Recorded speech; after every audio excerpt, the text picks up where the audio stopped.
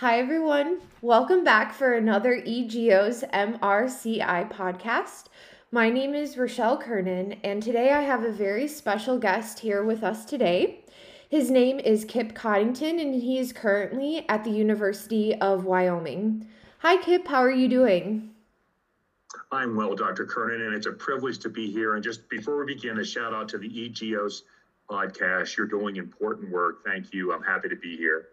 Thank you so much for that. It's great to see you again. So, to get started today, could you please give our audience an introduction about yourself? So, perhaps share with us your current title, a little bit about your career background, and then any sort of career goals that you have or passions. Will do. And so I'm a senior advisor at the School of Energy Resources at the University of Wyoming here in Laramie. Mhm. And so I have spent my life trying to help fossil fuel companies transition into a low carbon environment. So I'm a lawyer. Currently, I'm a non practicing lawyer, but I spent my life in large law firms. Actually, even spent a period of time in London. But I came to Wyoming, and maybe this is pathetic, but it was towards the end of my career. I wanted to make a difference. Mhm. And I thought Wyoming, and I do believe that Wyoming is where low carbon technologies, it's one of the jurisdictions where this is going to take hold. And so I have a deep passion for providing hope and opportunity for those who are early and mid-career in the geosciences as to the amazing opportunities that await them. Mhm. And again, I was never smart enough to be a geoscientist. I'm not a geoscientist, but I have the privilege to spending a lot of my time as a lawyer with geoscientists. I think the future is very bright for those in this discipline. Mhm. And so, again, I just have the greatest admiration for this podcast Mhm. because it's kind of the piper. You're helping to lead early and mid-career scientists into the future. And as a energy-focused lawyer, at the end of my career, I would love to help facilitate that transition to the extent I can. Mhm. Thank you so much for that. We really appreciate it. We're working hard, yeah, to help people and move forward with our energy transition. So, to go back to you, Kip, at what point in your career did you decide to work under the CCUS umbrella? And was this a strategic career plan, or is it something that just sort of happened? So that's a very astute question. And I would like to say it was part of a grand plan, but likely it was probably seeded in desperation by a young lawyer who was trying to find a career. And Mm-hmm. so for me, I was an early career environmental lawyer working in Washington, D.C. This was probably 25 years ago. Okay. And this was shortly after the Kyoto Protocol was enacted. Mm-hmm. And I consider myself to be a scientist. Again, I'm just a chemical engineer and lawyer, but to the extent I have an idol, it's Richard Feynman. So I have a deep appreciation for the scientific method and scientists. I love science. And so as a young lawyer, I'm trying to find my career. And then I found myself in Midland, Michigan, of all places.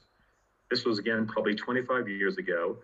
And there were these oil and gas companies that were injecting CO2 into the subsurface for Mm-hmm. part of this process called CO2 enhanced oil recovery.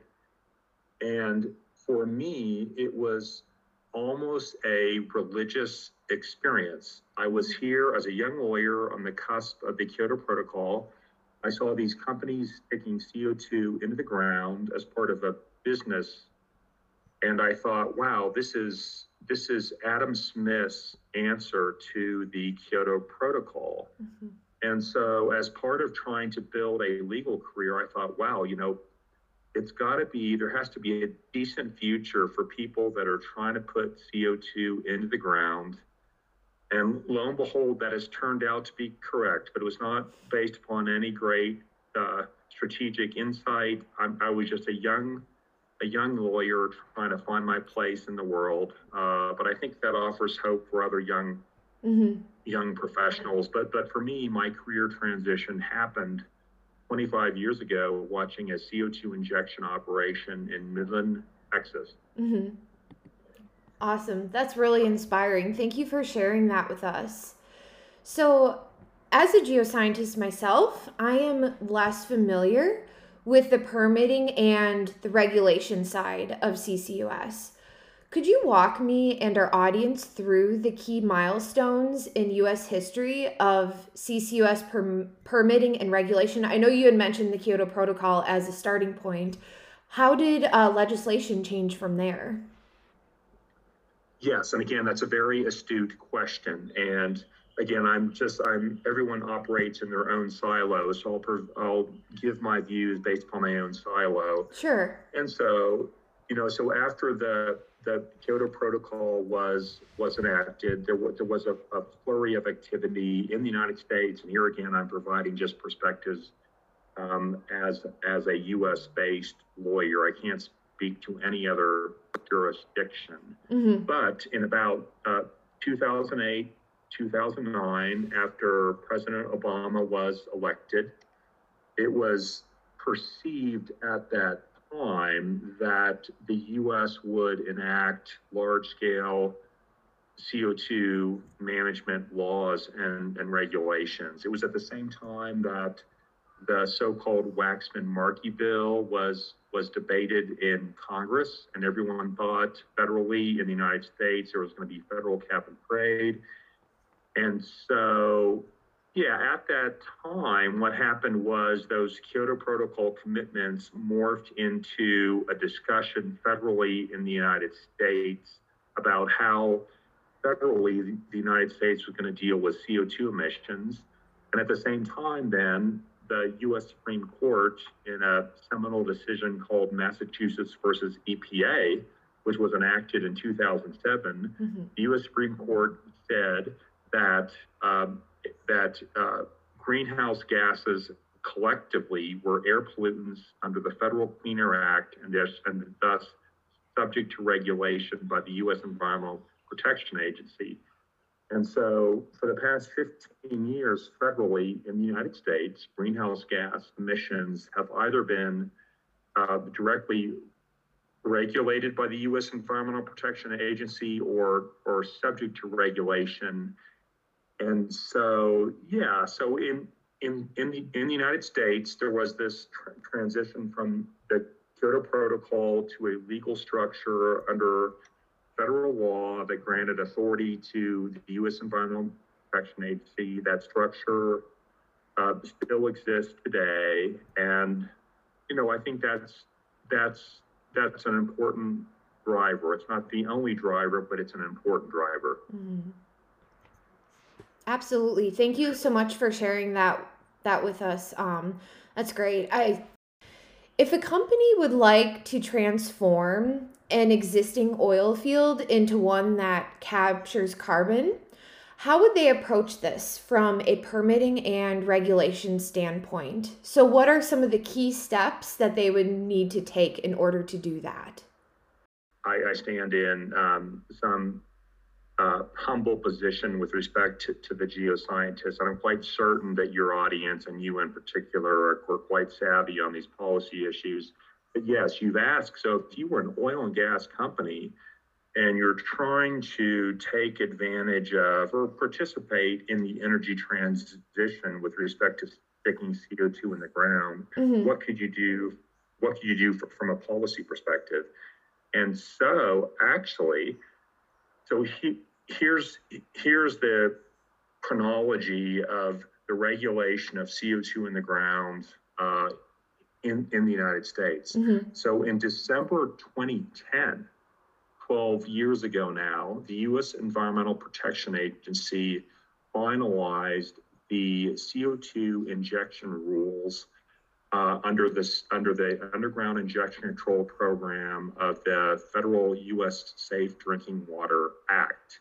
Mm-hmm. And again, those regulations were issued 12 years ago. Mm-hmm. And those are the so-called Class 6 CO2 injection regulations. And there's only two states that have primacy for those regulations. One is North Dakota, the other is here in the great state of Wyoming. Mm-hmm. But for oil and gas operations, what those regulations provide is that you can inject CO2 for enhanced oil recovery purposes in an operating oil and gas operation and still get legal credit under the U.S. Clean Air Act as engaging in a sequestration operation. Mm-hmm. And so I will repeat again, under federal law in the United States, you can inject carbon dioxide in an enhanced oil recovery operation under the underground injection control program, and you can actually do those injections under a class 2 well, Mm-hmm. which is the well class used for CO2 injection for oil and gas operations. And, as long as you comply with, this and that legally counts as a sequestration opportunity. And let me just continue. That's actually is not only federal law, it is state law. Mm-hmm. And so sitting here in Wyoming, we're very cognizant of what's going on to the west of us, to include the state of California. And the state of California is obviously and appropriately a low carbon focused state. But even in the state of California, if you are injecting CO2 for enhanced oil recovery Mm-hmm. and complying with the regulations, and those regulations are not trivial, so I'm not trying to be Pollyannish about this stuff, that activity qualifies for carbon sequestration purposes, even in the state of California. So to conclude, there's just ample opportunities for the traditional oil and gas companies to participate in the energy transition, because even sticking CO2 into an existing oil and gas production opportunity, if you comply with all the details, again, I'm not being Pollyannish, that qualifies legally as a sequestration activity. Mm-hmm. That's great. Thank you so much for sharing that with us. And are there currently tax incentives for doing that on top of everything? There absolutely are. And actually, so from a project finance opportunity, and again, we're doing a lot of projects in Wyoming, including many of which are funded under Department of Energy grants. So it's called revenue stacking. Mm-hmm. And so one of the primary tax incentives for the geologic sequestration of carbon dioxide is the so-called the federal Section 45Q tax credit for carbon oxide sequestration. And that 45Q tax credit provides a per ton incentive based upon the nature of the geologic activity, whether you're injecting it into EOR or whether you're injecting it for saline storage. And my personal view, again, I'm in my own silo. My personal view is that Section 45Q tax credit is driving a significant amount of commercial activity in the United States. Mm-hmm. And further, there are pending amendments to that Section 45Q tax credit under the so-called Build Back Better Act. Yeah. That looks like it's stalled in the Senate, but it still could emerge. But there are additional enhancements to that 45Q tax credit that could provide additional incentives. So, for example, under current federal Section 45Q tax credit, if you're sticking CO2 in the ground in the CO2 reservoir, you're eligible, subject to conditions, up to $50 a ton for CO2 injected. Mm-hmm. Under the pending amendments to 45Q, that could go to $85 a ton And again, subject to conditions, you'd have to meet some union requirements, labor requirements. But it's interesting with CO2 capture requirements with CO2 capture costs for some sources hovering around $45 a ton. If you've got a CO2 capture incentive north of $40, then potentially, depending upon the project and the technology, you are in the money. And so 45Q is a significant driver. I will also say the other major driver is the California Low Carbon Fuel Standard Program.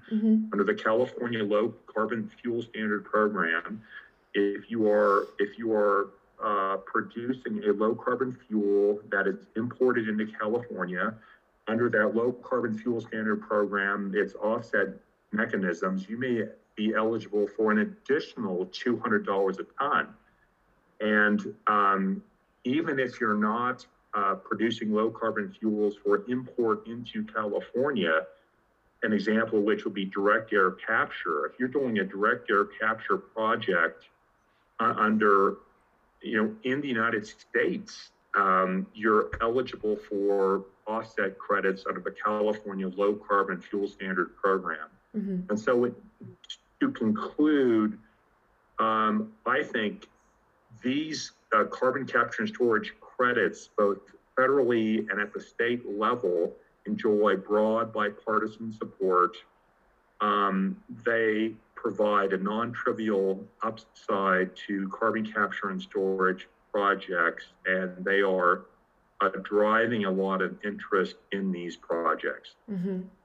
Absolutely. Thank you so much for sharing that with us.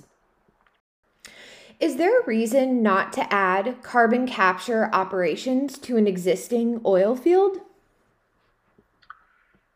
And so I would say, there are general answers and project specific answers. So the general answer is no, because there's a lot of scientific data, again, thanks to the geoscience community that has documented in peer reviewed literature why injecting CO2 during enhanced oil recovery results in a life cycle analysis greenhouse gas basis, a net reduction in greenhouse gas emissions. But the economics of CO2 EOR are complicated. And so for CO2 EOR, you make a lot of investments up front. It could be hundreds of millions of dollars in CO2 capture equipment, injection wells, a CO2 recycle facility, and then with the goal of recouping that investment over a period of years or decades. And so I would just say that this is not an area where sound bites are appropriate. I think all these issues are project specific, field specific, commercial specific, and they're driven by a lot of economics and geoscientist input. And so, yeah, I think there's both opportunities and uncertainties, and anybody who's working in an area of uncertainty knows that creates job opportunities. And so as a geoscientist, I would say, yeah, it's a bright future. There'd be a lot of unknowns here, project specific economics and scientists that'll be brought to bear. And again, uncertainty is a great driver for employment because investors facing uncertainty hire experts, and geoscientists are experts. So yeah, it's an interesting time going forward. Absolutely. Is there anything else that you would like to add or tell our audience? Privileged to be on this podcast. And again, Dr. Kernan, a shout out to you. There's a handful of people that are trying to influence the energy transition, and by which I mean drive and provide guidance for young career professionals. And so I think that this eGeo podcast is really important. I'd like to thank you for the job you're doing. And again, if you're a geoscientist, you need to understand the energy transition is going to depend on you, not only for oil and gas, not only for geologic sequestration in saline reservoirs, but also for technologies and commodities like critical minerals and rare earth elements. So the future is going to depend upon those who understand the subsurface. So, Dr. Kernan, your audience should have great hope. And again, thank you for having me. Yeah, thank you so much. I really appreciate it. I know that I've talked to a lot of young, early career, mid career professionals, and it's just the energy transition provides this big like question mark. You know, it's like, well, what exact direction is it going to sort of take off? People trying to come up with like a crystal ball and just to provide comfort mostly, I think. And I want to do everything I can to help that process. People sort of understand what's going on around them because it just seems like politics drive a lot of it and things can change really quickly as we're going through, you know, what we're going through right now. So, yeah, thank you so much. You're welcome. And again, as a Richard Feynman aficionado, that, you know, I have great confidence in the future for people who understand science and the scientific method. So yeah, your audience should have great confidence going forward. And thank you for the role you're playing, Dr. Kernan. Awesome. Thank you. Take care. You're welcome. You as well. This podcast is sponsored by the Midwest Regional Carbon Initiative, which is a structured 5-year program funded by the U.S. Department of Energy. It is co-led by Battelle and the Illinois State Geological Survey. The initiative works to connect science, technology, and research to advance CCUS acceptance and deployment in 20 states across the Midwest, Mid-Atlantic, and New England regions of the United States.